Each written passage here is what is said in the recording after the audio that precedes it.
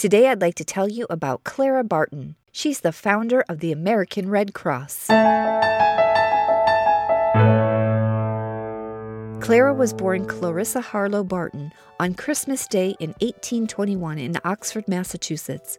She was the youngest of 5 children. She had 2 older sisters named Sally and Dorothea, as well as 2 brothers named Stephen and David. When she was 3 years old, she was sent to school with her brother Stephen, where she learned quickly and did really well in reading and spelling. Growing up on a farm, Clara learned about hard work.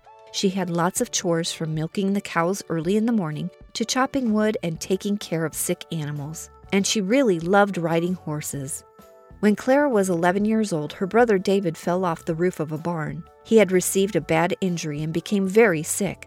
Doctors didn't think David would make it and kind of gave up on him. So Clara decided to take on the task of taking care of her brother and getting him back to good health. She learned how to distribute the prescribed medication to her brother and spent the next 2 years taking care of him. With Clara's help, he eventually got better. It was during this time that Clara discovered that she really enjoyed taking care of others. At the young age of 17, Clara began to work as a school teacher, teaching summer school. She had no training but was very good at her job. Soon, schools wanted to hire her to teach during the winter as well. They offered to pay her less than the male teachers were making, and she said, "I will not do a man's work for less than a man's pay." They soon agreed to pay her the full wage. Eventually, Clara decided to get a degree in education. She went to college in New York and graduated in 1851. At first, she went to work at a private school, but then decided to work on opening a free public school. She worked hard to get the school built, and by 1854, the school had 600 students. After the school was up and running, Clara decided to move to Washington, D.C., where she went to work for the patent office. However, as a woman, she was not treated well. At one point, she and all the other women employees were fired just because they were women. Clara worked and fought to get her job back. She also fought for the rights of women to be treated equally in the workplace. She even got President Abraham Lincoln on her side. Near the start of the Civil War, a number of wounded soldiers arrived in Washington, D.C. Clara and her sister Sally did what they could to help the men. They found out that the soldiers had very little in the way of basic supplies to take care of their wounds.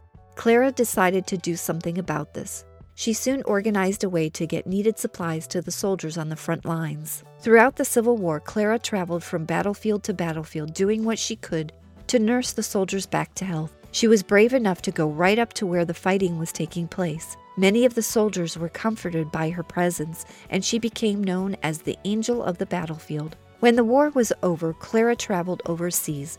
She learned about an organization called the International Red Cross. This group helped wounded soldiers during the war. They hung a flag with a red cross and a white background on the outside of their hospital tents. After working for the Red Cross in France, Clara wanted to bring the organization to America. It took a lot of hard work, but after 4 years, Clara opened the American Red Cross on May 21, 1881, and she ran it until 1904. Since then, the American Red Cross has helped people recover from all sorts of disasters, from floods to fires to earthquakes. Today, the American Red Cross runs a major blood donation program that helps hospitals stay supplied with much-needed blood. In 1905, Clara formed the National First Aid Society to teach people how to give first aid and save lives even when health workers are not there. Clara never married or had any children of her own. She said she considered the soldiers of war to be her family. I encourage you to take a look at the American Red Cross and see what classes they offer. Take a first aid or CPR class, and who knows, maybe one day you'll be able to help save someone's life. Remember, you are special and I believe in you.